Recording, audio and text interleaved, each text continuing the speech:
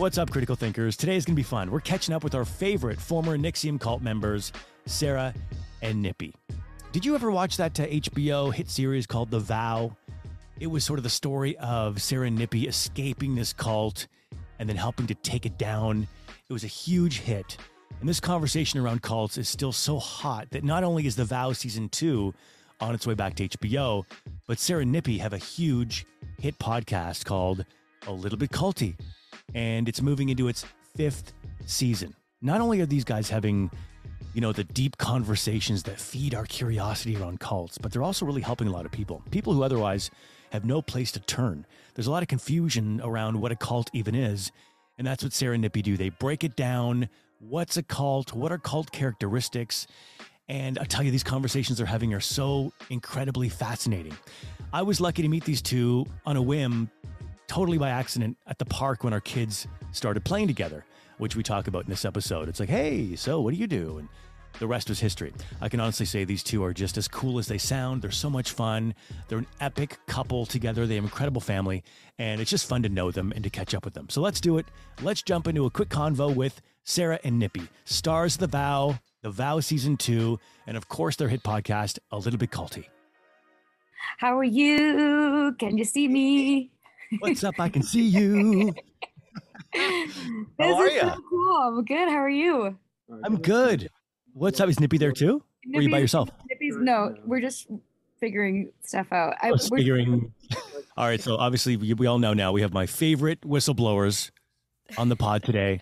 It's funny because, some people, we have had a conversation before, Sarah, you and I, when I was on the radio and you came in, but some people maybe are hearing you and I talk for the first time. And this is the first time we've had kind of Nippy in on our convo, but I met you at the park. This one. Right, brought in the big guns. Brought in the big guns. We met at the park. We did meet at the park. I forgot about that. That's right. Before you had heard our story, and I don't lead with it ever. You're like, so what do you do? I'm like, well, my wife and I were in this thing, and you're kind of. I think it came out slowly, didn't it? Yeah, no, it did. I didn't tell him. I was like, we're in this group, and we took it down. And he's like, huh? And then he got a little bit more information from you, and then he came back to me knowing the story. He's like, you were the guy in the lake. I'm like, yeah. Yeah, it was awesome because our kids were playing at the park. Oh, I loved it. I just thought, oh my God, this is the best. Because, when your kids are playing with other, their parents are there, half the time these other parents are pretty dull. When you go to a birthday party and you have to talk to these people about more than half. Suddenly I'm like, I just hit the jackpot. I have the most interesting parents to talk to while our kids play soccer or whatever. So that was cool. And then quickly it went to, would you please come on my radio show, please? And because your show is coming out, season 1 of The Vow. We knew it was going to be a hit, and it was, so much so that now there's a season 2 coming out in a few weeks. But yeah, it was really cool. My only regret is that we never did get together for wine. I know. Or you guys that was a big regret. I know. Big regret. There are a lot of things I didn't get to do before I left. But I have to tell you, what was funny for me is that I obviously, as a Vancouver native, know who Kit Carson is, but I just didn't know what you look like. Right. So I just maybe thought your voice sounded a bit familiar. So I just, just telling some random dad dude at the park about my crazy story. Yeah. The undercover radio guy talking to the undercover cult whistleblower, just hanging out at parks. It was a recipe for magic.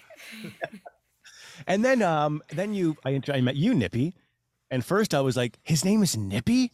That's the coolest name ever. It's like a superhero, cool. Unique name. You know what? I'm gonna reframe it like that. Yeah, right. How did people start calling you Nippy? So it's actually a pretty benign story. My mom's maiden name is Nippert, Nippert, and that's my middle name. And so it's Anthony Nippert Ames, and they thought it'd be cute to call me Nippy. Well, it is cute. It was cute till about age 7, 8, and then it turns pretty hard on you. Yeah, it does a 180. But you didn't know your name was Anthony until literally. So when I was like 7 or 8, I was like, my real name? What does this mean? And I was like, Anthony. So I had a little bit of adjustment. That's so boring compared to Nippy. Well, you go Nippy to Anthony. You go from rock star to accountant. No offense to the accountants out there, but to the Anthonys out there. To the Anthonys out there. Yeah, okay. How did you get the name Kid? Oh my God. My mom called me, same thing, was a nickname for my mom, actually. It wasn't my middle name, but it was, my mom always called me Kiddo. Hey, Kiddo. And then it just sort of stuck forever. You guys have a hit podcast, a little bit cultish. No, a little bit culty. Culty. Could be Culty either. or Culty? Culty. Culty. A little bit Culty. Yes. You're going into season number 5. What kind of conversations are you having on the podcast, and what are you learning? I mean, I'd say every episode we learn, get some new nuggets, but we try to focus on survivor stories. So the questions are, how did the people get in? What was the hook? Because people are never hooked by like a cult; they're hooked by something else that seems good on the outside, right? So we want people to see what that good, juicy thing was. For us, it was personal development and all these promises of community and being part of this humanitarian organization, which of course now are major red flags for me. But in 2005, that all sounded great. We focus on what was good about the group initially, or why people signed up, or if people were born into something like a religious organization, why did their parents join this religion? Like, what was the promise, whether it's eternal salvation or a mission to change the world or whatever. And then we talked to them about what the red flags were all along the way and why, or what they told themselves to rationalize those things. Because people, both of us had major hits if things weren't right, but we'd been trained to override those intuitive gut instincts. And everyone in every group, we sometimes laugh that it might get boring because the template's really the same, whether it's a religion or, what's very obviously a cult or something that's just, culty, elements of cultic behavior. It's always the same thing. There's a real draw of what draws people in. There's red flags along the way. And then there's like things that happen that they can't wrap their head around or justify enough, and they put it on the shelf. We call this the shelf metaphor. And then one day something happens, the proverbial straw that broke the camel's back, and everything comes crashing down. And that's the wake up. So we always ask, like, what snapped you out of it? How'd you wake up? And then how are you healing? So our podcast focuses a lot on the healing, which is, I think, what makes it different. There's so many. Also, we draw a lot of the parallels about the abuses of power that go on inside the cult, aren't proprietary to cults, and they're in a lot of other domains. You just assume that it's like a weak-minded person who just got sucked into something. All these people, these guests you've had are like highly intelligent people. You guys are highly intelligent. And Thanks, kid. It really connects. You're welcome. No, because I am also a sucker for like personal development stuff, like the Tony Robbins stuff or the self-help books. Like, I've always loved that stuff. So I thought, oh my God, I could have easily been someone who got involved in that. And I think that's important. It's case by case. And it's also, if you know that about people and you're preying on people that want to be better, then that's how that's going to look in this field. The kind of people that you are going to attract with personal and professional development are going to be, there's certainly some people who are out, down the luck, weak, want community. It's certainly going to attract some of those people, but it's also going to attract people that are going to hear the principles or the alleged principles of the group and go, you know what, that sounds like a pretty interesting thing. I'd like to fortify that more in the world. And that is one of the things that is the lure. And that's ultimately the attraction for a lot of people. And you get together and do that and find that it's more of an ego-based thing by the leader, and you are unwittingly aligned with someone who's doing some pretty ugly behaviors under the guise of doing something noble. Something like, hey, I can be a part of that, or at least peripherally. And in season 1, we saw that, the creepo Keith, what's his last name again? Ranieri. Ranieri. Sounds creepy. Ranieri, creepy. Let's throw Vanguard on top of that. Yeah. Right? And I mean, he was like kind of a genius, right? Like the way his mind worked. So maybe. I don't know. Maybe we don't want to compliment the guy, but I mean, like, just the way when you watch that, the way that he framed things, you really bought it, right? Look, I think it's important to, in anything, respect the person that's conning you or your enemy or your opponent. If you are so quick to dismiss it and minimize it and stuff like that, I think some of the casualties might be the lessons in it. And here's someone who had some pretty good skill sets. Some people would argue, oh, you're stupid for following it, and maybe so. Maybe there are some aspects of it that are stupid, and they certainly are. Well, we were naive. We look back in hindsight. However, he misappropriated, articulated some things pretty well. He did make the obvious sound profound, and that was something I was kind of aware in there, but like it didn't matter as much as long as it felt like it was a positive thing. And he used whatever skill sets he had to con people. And so if he's conning that many people, and there's a lot of people that are way smarter than me that got conned by him. There's CEOs A lot of of companies. Ivy League grads. The Dalai Lama, it was like there's a lot of people it worked on. And I think if you're quick to dismiss it and say it's not you, well, you need to understand that there's some pretty powerful and influential people that bought the con as well. And you might want to consider that the con is pretty well packaged, and then see how you do that in other areas of your life. I think what Kid said earlier, like watching The Vow, he was able to go with, well, that could have been me. And I think that's how... That's a strong person who could say yeah, that, too. I mean, and many people did, truly, after... And that was one of the things we were really happy to be part of something like The Vow, because it felt like it did us a service in that it showed what we all thought we were getting involved with and what was good about it at the beginning. Because if you don't show what's good, then you're right. Everyone does look weak-minded or stupid. And truthfully, there was a level of naivete about cults. What I thought a cult was didn't look like that. Knowing what I know now, if I had all this curriculum or education under my belt, I never would have gone in the first place. Sure. Right? So what people perceive as cults now in this age, in 2022, is very different than 2005.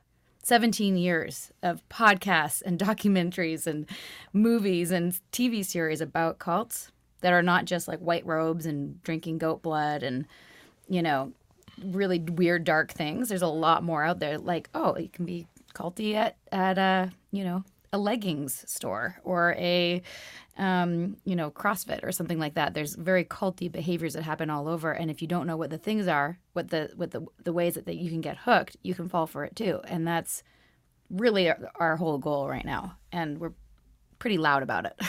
What's the fine line between like you mentioned CrossFit? I've heard that before. Some studios can be sort of like culty. What's that line that's crossed where someone should go like, that's weird? Because there are people, they really want to have this sort of team community. It's actually not agreed upon amongst the experts. There's different lists and categories and different boxes to tick off. Depending on who you ask, they'll say something different. We've found, and what we talk about with all the guests is like, what are the patterns of abuse? How are people being controlled, and what does it look like? And it's kind of a continuum. Stephen Hassan, one of our guests who's fascinating, talks about this influence continuum where things are more or less dangerous, like a healthy but maybe culty group might be something like the NFL fans or something where it's insular, so that's a bit culty, and there's a bit of an us and them, and there's teams and there's rivalry and like you're bad and you suck, and like there's elements of that devotion that are culty, but like you can leave your group and your friends will still talk to you maybe. Where, you know what I mean? Whereas in other groups, if you leave, like if we left Nxivm, we would have been shunned. So that's like one of the sort of the distinctions that we ask people if there's like, is this group culty? But ultimately, what Nippy and I always say to our guests and to our listeners, if you're part of something, you don't like a certain aspect, if they do something that makes you feel uncomfortable, trust that. And it doesn't really matter if it's a cult or just something that's culty. It's you can make that decision for yourself and be like, do I want to be a part of a group that, like, we just talked to somebody who was part of a spiritual group that was amazing and they loved it. And then the leader said, if you're going to be late from now on, if you're late, you have to sit outside the door for 10 minutes until we let you in. And the person was like, I don't like that. It feels like using shame to motivate people to be on time, which is a manipulative tactic. And if it was me now, I would be like, peace out. Like, I would never do that. But other people might be like, oh, but this is my community and they must be doing this to teach me something good. And they trust the leadership and they trust that decision, so they stay. And that could be the first of many things. That's the slippery slope down to being, a full-on cult. So I think it's understanding what is being done in a moment that is not good and is one of the many patterns of a coercive control group. Yeah, it's got to be hard to leave when we're sort of hardwired for connection. Like to feel like you're isolated or to be abandoned is like almost your brain, from what I understand, registers it almost like physical pain. It's like it really hurts to leave a group. So I can imagine like you've got your friends there. These are the people that go to your wedding, all that stuff. And then suddenly to leave, it's like that's got to be really tough. And we saw really that. Tough.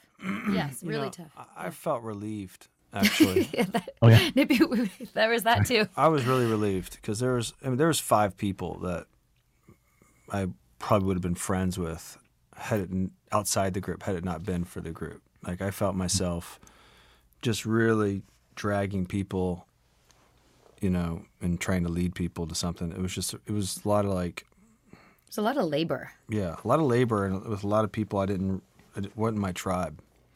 It's probably more so mine than Nippy's. Yeah.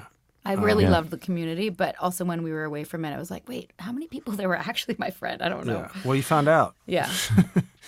That's true. And so that was kind of like, I just didn't feel like it was positive for me to that was never my network or my group that I had spent time building with and growing. And most of my best friends didn't do it.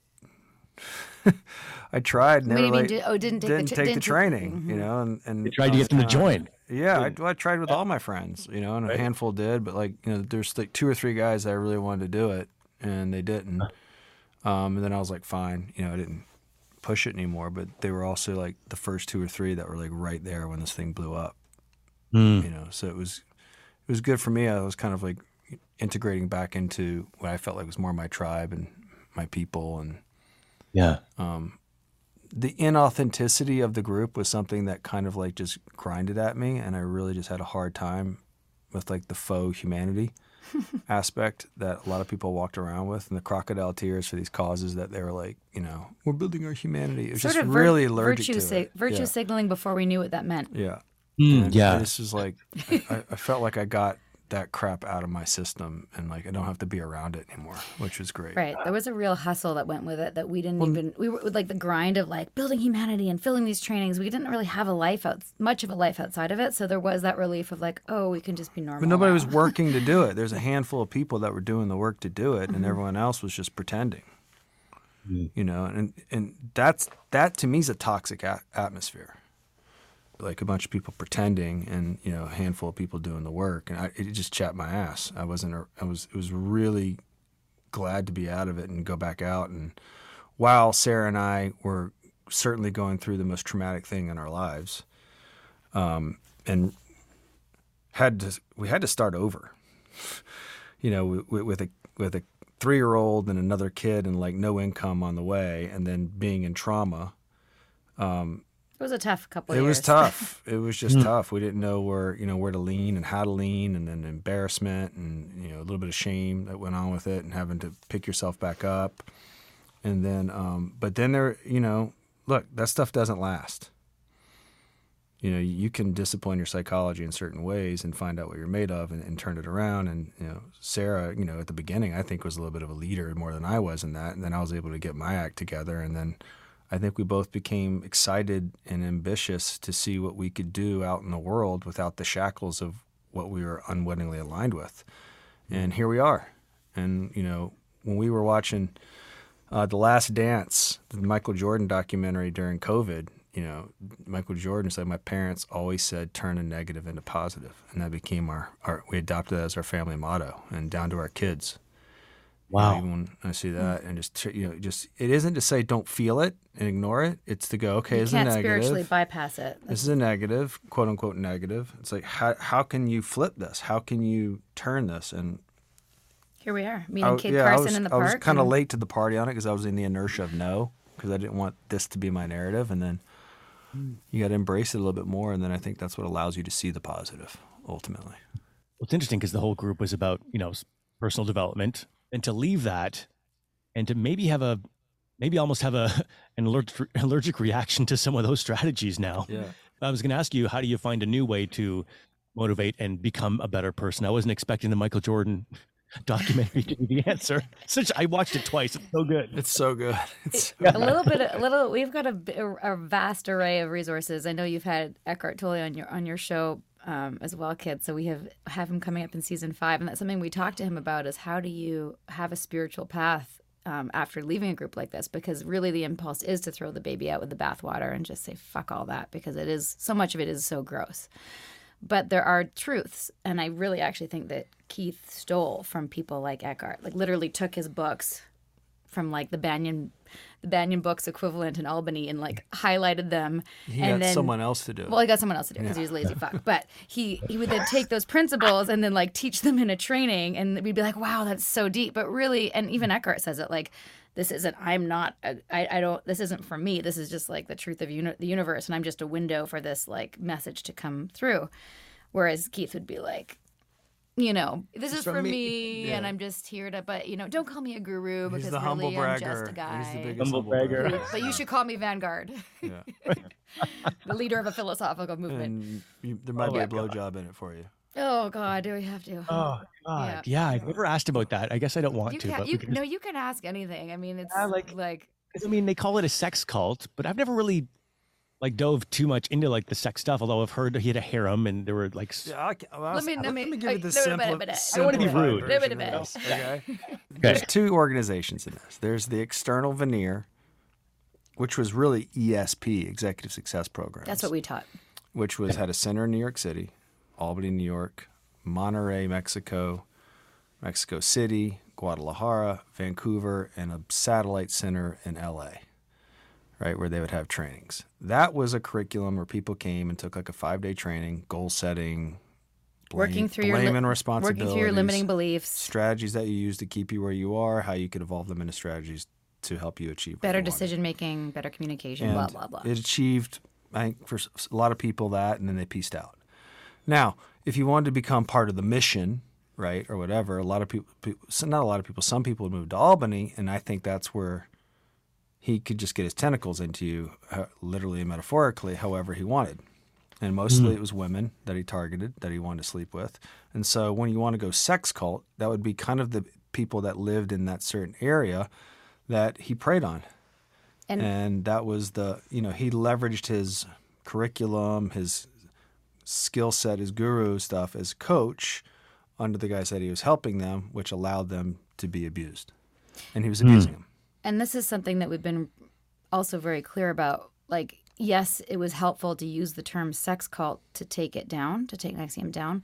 What we experienced wasn't that. We found out about that at the end, which is why we decided to blow the whistle. Because, if he wants to help people through their limitations through a sexual relationship, that should be on the website. That should be something that you advertise, not, hey, I'm going to do this thing. But once you're here, and this is how we did it, we found out from multiple women, including some who testified, is that he would invite women to start a new company or do a new project under the umbrella of Nxivm, of which Executive Success was one of the platforms. Based on their principles. Like he invited me to come do an acting program or come and do to be in the new Jeunesse, which is the women's program, the new videos in Albany, all these projects. And then once you were there, and I didn't get past these hurdles because I was like, ooh, something's off, but I didn't know what it was. But many women shared. Also, we had a life outside of it. And I was we were getting married, we were having kids. There were other things that we were ambitious to do in addition to we made ESP a large part of our life, but we also had other things. Always with the eye on something else and a lens to do things in the quote external world. And so there was other some women people by themselves. Yeah. So I was going to say there were some women who were there by themselves, I guess, right? Mm-hmm. Yeah, many women were there by themselves, and they'd moved to Albany because what a great opportunity to learn from the Vanguard himself, and they'd get a personal invitation, and then he would start coaching them, and he would say something like, well, you have intimacy issues or vulnerability issues, I can help you with that. And then he would start a romantic relationship with them, and at some point he would reveal that they weren't the only ones and that there was multiple women, and it was basically a polyamorous they didn't call it the harem. But they did call each other spiritual wives, and many of them knew about each other. Some of them didn't, and some he kept from knowing about the extent of it. We counted just the women that we know for sure, and it was like well over 50 women at total of the 12 years we'd been there. 50 women, but at any given time, many other attempts, including me unsuccessfully. But there was at any given time we guesstimated about 12 women on standby, phones on, ready to attend to whatever he needed. And that's what he had within walking distance of his condo. Wow. Nippy, we get to you. I would say no, he didn't target me. Yeah. But he used Nippy in a different way. I wasn't his type. No. I was stronger than him. He's like a little garden gnome, okay? He's like this little dwarfish, pudgy garden gnome, all right? And then there's Nippy, and I think he used Nippy and his handsome all-American apple pie quarterback vibe to be like, hey, look at the kind of guys that are in here. That's what I think. He didn't do that often because that No, wasn't really. the whole company used you. You were like a Sears catalog at the front of Nxivm. Like, see, To the sex cult moniker. I could say this. Moniker. I think the problem with the sex cult thing is like once the media gets a hold of it, it makes it really hard to articulate the lessons that come from it, because I think it strips the victims of their dignity in a little bit, right? And so it doesn't create an atmosphere that's safe for them to come out and talk about the abuses, which is why you had so many people come out, and there was a lot of them, because they don't want to be humiliated, they don't want to be outed, they've got families, they've got a lot of things to protect. So when someone's like a part of a sex cult, it doesn't really create an atmosphere to articulate and understand the abuses of power that went on, of coercive control. Mm-hmm. And so I think it's even more important for, these conversations to happen, because they can't really happen when you're shaming everyone and saying they're in a sex cult. Like a lot of people got hurt. Yeah. And a lot of people got hurt by this guy, and this stuff goes on because it's been going on, I'm not a fan of going white men in power and all that stuff and making it proprietary to them, because it goes on everywhere. These are abuses of power, and this one happened in a very big, unusual magnitude, and it needs to be understood, unpacked, so other people can understand what it looks like and sounds like. And when you just go sex cult, it doesn't do it very well. It's not, just doesn't feel appropriate. And a lot of those people that he was abusing were our friends. In a lot of ways we became adversaries at the end, because think about it. If you're in a sex cult, you're in a blowjob ceremony, and you're doing all those things under coercive control, and we didn't go through that and we're shining a light on it, we're in a lot of ways, in their minds, the arbiter of their shame. And like they're still mad at us. Right? But they don't want people knowing that about them. And I was horrified to find out it happened to them, but also like it stops. Stops now. Right? And if you have to, we all took it on the chin. We were all embarrassed. When that bomb went off, we were all taking shrapnel out of our bodies. Right? Like that was the consequences to it, and none more so than the people that were closer to him in the quote sex cult. So I think sex cult's a tough moniker for it. I think it's just coercive controlled, and we all got coercive controlled, them just worse, I think, in a lot of ways. Yeah. We don't even have to go here, but like were you joking when you said like blowjob ceremony? Mm-mm. So no, we found out about that after. Here's what we figured it out. If I'm in control of a group of people, and I see that I'm about to lose control of that group of people, and I know I'm wrong, I know the only way to secure their loyalty is do something even more humiliating to them, so they will be less inclined to go out me. So if it's a blowjob ceremony, if it's something like that will make you beholden to me under your humiliation, which is coercive control, I'm controlling you by humiliating you. And if it comes out that this is what's going on here, you're not incentivized to tell the truth. That's why people You're don't. incentivized to protect your self-image. Yeah. Right? And so we've seen it in other groups. Fellowship of Friends is someone we had on, where non-gay men were in coercive control with another man. This guy in California who owns a vineyard and stuff like that. Was having anal sex with them. No man who fell for that is going to be incentivized to come out and say that he took it, literally. Mm-hmm. Wow. From someone else. So those are the things that will secure your loyalty. You get the strength and the power of what these are, and then dismissing it as a sex cult to me just doesn't really unravel it in the way that I think it needs to be unraveled. And speaking of shame, kid, just to like go back for a second, is like you just said something that reminded me, and I'm telling you this because you're in Vancouver. When I came forward, the Vancouver Sun wrote this article. Okay, this is the headline. Former Nxivm sex cult recruiter hopeful her message can help others. Okay. I'm a former sex cult recruiter, right? So it implies that I knew that, and from that's like the reason people don't speak out against these things is because they're going to be pigeonholed or labeled, or like most of my neighbors aren't going to watch The Vow, right? Or the teachers at my son's school or whatever, and they just know me as a sex cult recruiter. I mean, it's a scarlet letter. It's horrific, actually. Real. That's unreal. Like I'm like so grateful for the media and so pissed at the media at the same time. Do you know what I mean? Like that's largely what fuels why we're doing what we're doing, because we're trying to tell people's story responsibly in a way that people can digest and not shame them, and have people relate and have empathy and learn from the nuggets, and not be like, oh, sex cult, like how gross, like, ew, you know? Yeah. You want the attention, but they're going to give you the attention in the way that benefits them. Get Yes. those clicks. I look Exactly. at the attention as just, it's an opportunity for you to demonstrate that you're not what's being said, and that it actually isn't the narrative. And then however many people are seeking to understand it will seek to understand it. And the people that want to dismiss it are going to be the people that dismiss it. Yep. No, it really hits me, that Vancouver Sun article, after Nippy hearing what you just said about the moniker of sex cult, and then hearing that headline written about you, Sarah. It's like, oh my God, that's intense. Yeah, it is intense. And you've probably dealt with some similar things. Yeah. I'm guessing. Not quite that intense, but yeah, enough where you're dropping your kid off at school and the other parents are looking at you like, are you like nuts? You know? So yeah, I've experienced that sort of, I guess, even though I'm not ashamed, you still sort of feel like shame in a weird way. Yeah, they're seeking. They're not seeking to understand. They're seeking to shame you. And that shame keeps people silent. Yeah, and keeps people compliant. Were there other ways that you were able to find healing or strategies? Yeah. We kind of developed a 6-part healing plan, and that came from the conversations with so many people from so many different groups that it seemed pretty clear if you self-educate, and that means like listening to the podcast, watching the docuseries. We actually made a resource page on my website. So if anyone's listening and thinks they might be involved in something like this or needs to heal from something like this, saraedmondson.com/resources.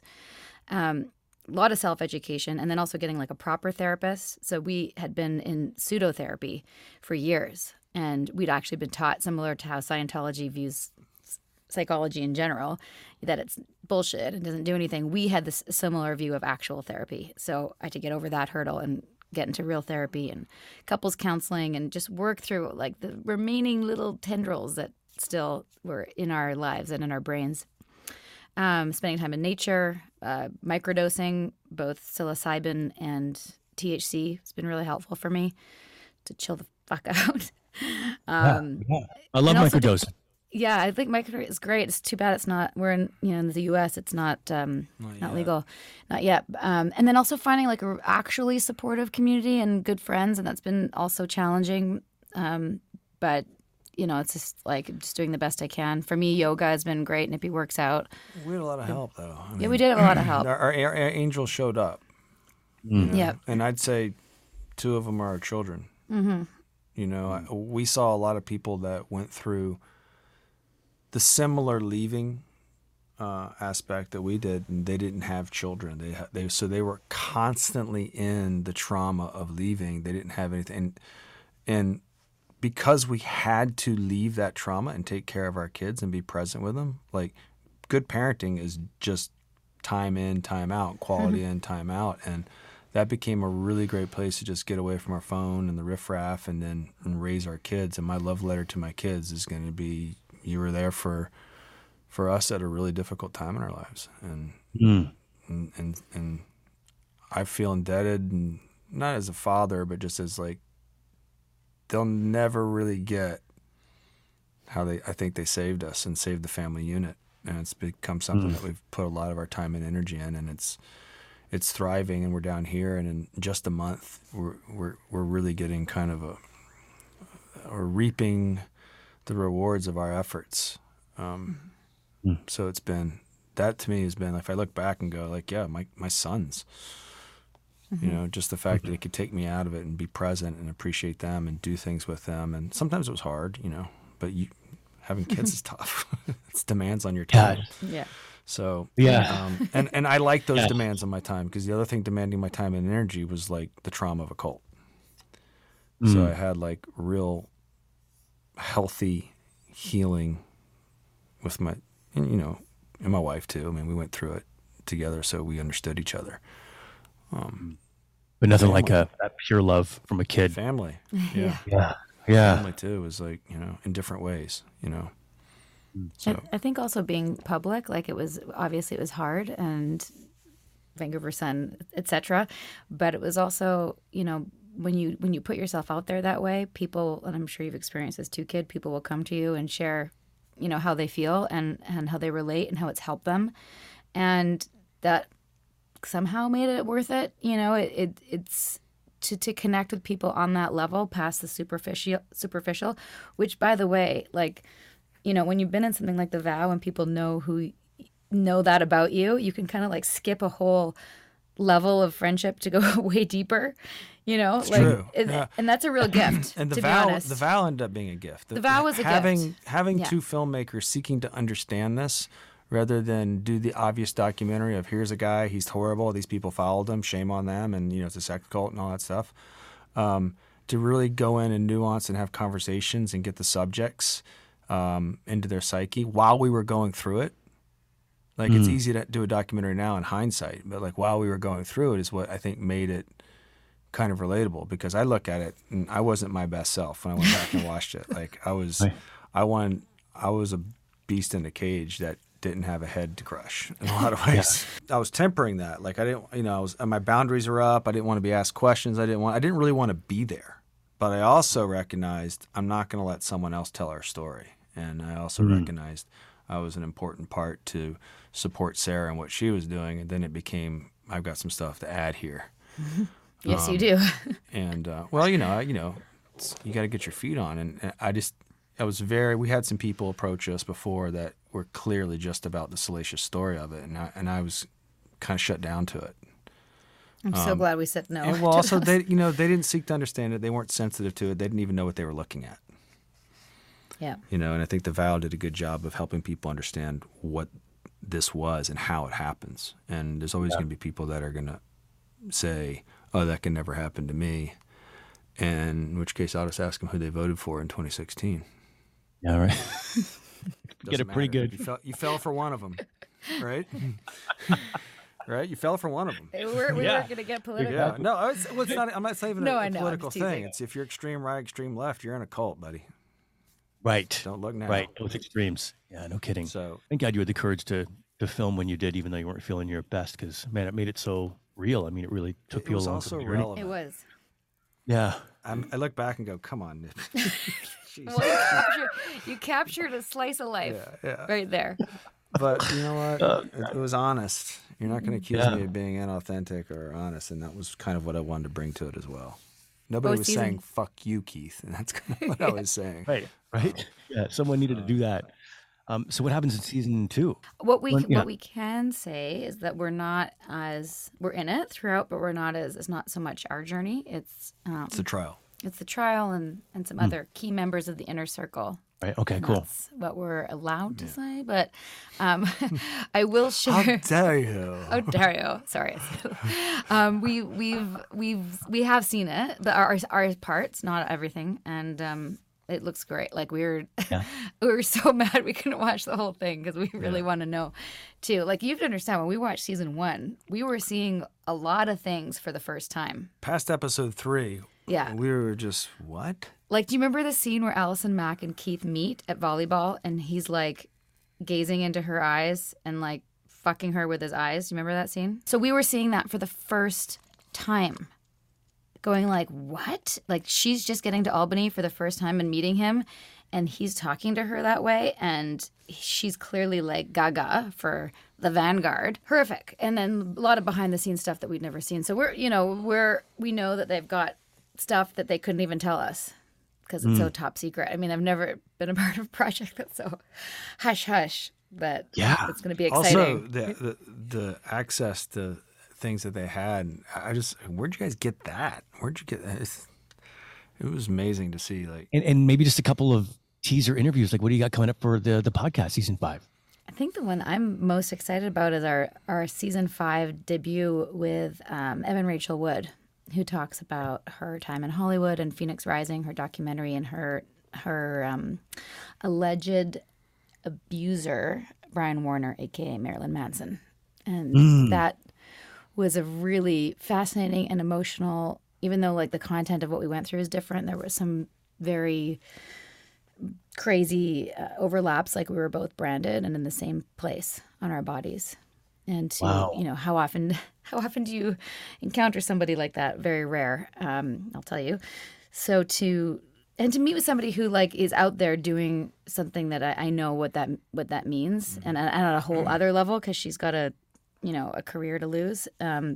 It's just, that was a remarkable interview for us. Who took the time to go and change the legislation. Yes, she's actually doing stuff. I mean, this is someone who's just not throwing money at charities and throwing a black square up on her Instagram page or something like that. She's going, nope, this happened and this needs to be changed. She's the opposite of a virtue signaler. She took the time and energy to go change the laws in California and spoke at the Capitol in Sacramento. So, she's brave, and she actually had the moxie to go do what she did. After that episode, I really want to do an episode on the cult of Hollywood. Just really break it down, and I'm just kind of kicking the tires and doing some reading on it and figuring out who we could. He's had probably a lot of people that feel that way. Yeah, that might be a whole season. Yes, if you have any suggestions, you probably. It could be like a 4 to 6 part series where you just get people in there and they talk about it. Yeah. It's the rabbit hole goes deep. It does. It does. I mean, we could do spinoffs on so many of these. We're reading or listening to an Audible book called Stolen Innocence by Elisa Wall, and she's the person who got Warren Jeffs, who's one of the former heads of the FLDS, which is the sect of Mormonism does underage marriages and plural marriages, like polygamous marriage, and again, like just really hard to read, to know that this is still happening in the world right now, that 12, 13, 14, 15-year-old young women are getting married to like 80-year-old men who may also be a relative. It's mind-blowing. And the amount of people that are reaching out to us and saying, hey, have you seen this group? Have you seen this group? We have content. It's content for like 5 years. I can't believe how rampant it is. And we saw a documentary when we got out. We saw Going Clear, and we saw Holy Hell, the Buddhafield one. And one of the guys at the end says something like, cults are everywhere. He's like, I guarantee you there's at least 5 in your neighborhood. I was kind of like, probably not, at the time. And I was like, no, this dude's right. It's like they're everywhere.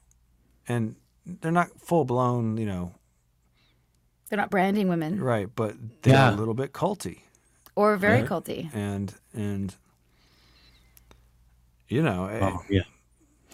but also, like, keep in mind it ramps, right? Like, if you look at Nxivm in 2005, Keith actually did have a harem back then. It was a group of 4 or 5 women, and they lived in his home, and they were cool with that.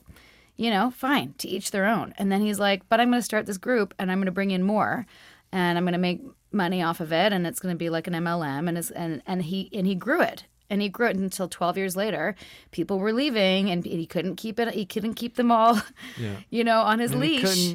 And he had started to brand them. Couldn't control his appetite. Brand them with his initials. That'll keep him loyal. Like, it all falls apart eventually because these, mostly, not all of them, but largely it's these men. There are many women cult leaders as well, but in this case, men who are trying to have a fresh supply of women and money.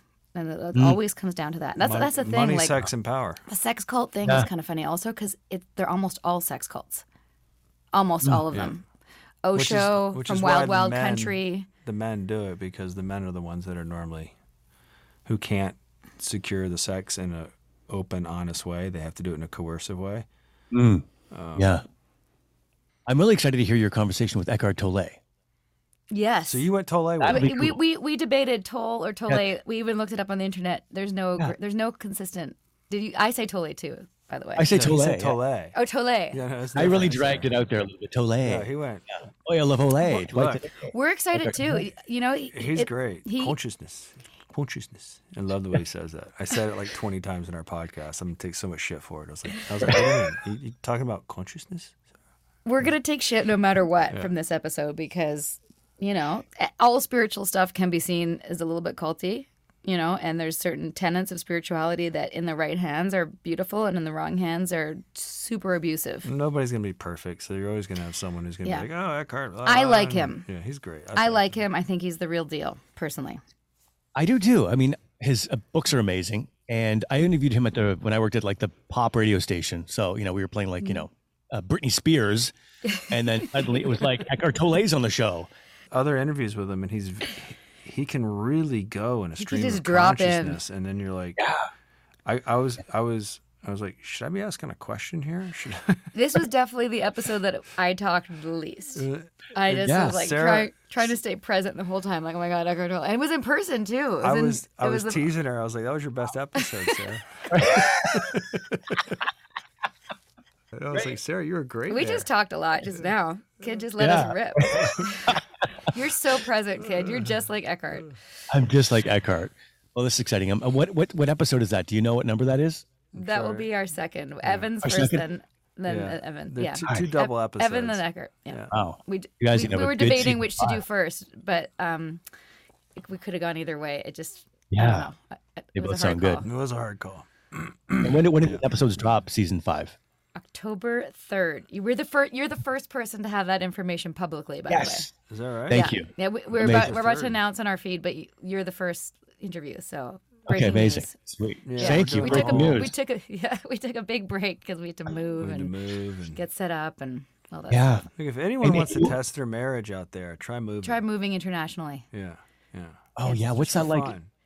Can we announce where you guys are living, or is it like top secret? Yeah, that's right. Yeah, we're in Atlanta. We're very public about it. Where I'm from. I mean, the best thing happened yesterday. They're working him in at quarterback, and they threw a pass, and he's been working on his passing since Last Dance, COVID, and he completed his first pass, and it was a pretty good play. And he looks at me on the sideline and goes, gives me the double guns, and I was. I cried. I cried my first football mom tears of proudness. So no, it's been a really good move. It's a really honestly one of the reasons we're doing it is for a fresh start. It's been a trying 17 years, and this is a fresh start for us in a really beautiful way. And America. And America. Yeah, America. No, I mean, come visit a lot of us want to get to America right now. Yep.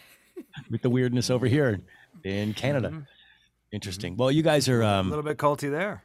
A little bit culty. Sarah doesn't want me to get into it, so I don't really. I mean, it's a separate episode. It's just a whole different tangent. But all that said, I could, and I've done this plenty of times, I could break down how the abuses of power that are going on in cults go on in our governments, both sides of the aisle. It isn't a political statement. It's more optics. And articulating it is extremely important so people can see, when people get their meat hooks in them, how they did it. And so like politics interesting. Has become like a psychology hack, like mind controlling people. Mm-hmm. Yeah.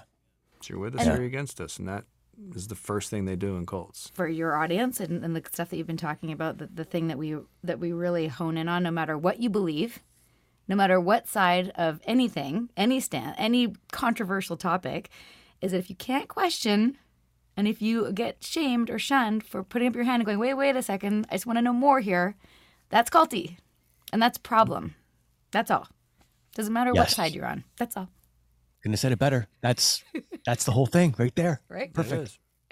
Listen, if you guys get back in Vancouver for a little bit, I hope that we will actually crush a couple bottles of wine. Yeah. Please. We should. That would be great. Yes. Maybe over the Christmas holidays or the summer, unless you come out here, in which case we'll do it in Atlanta.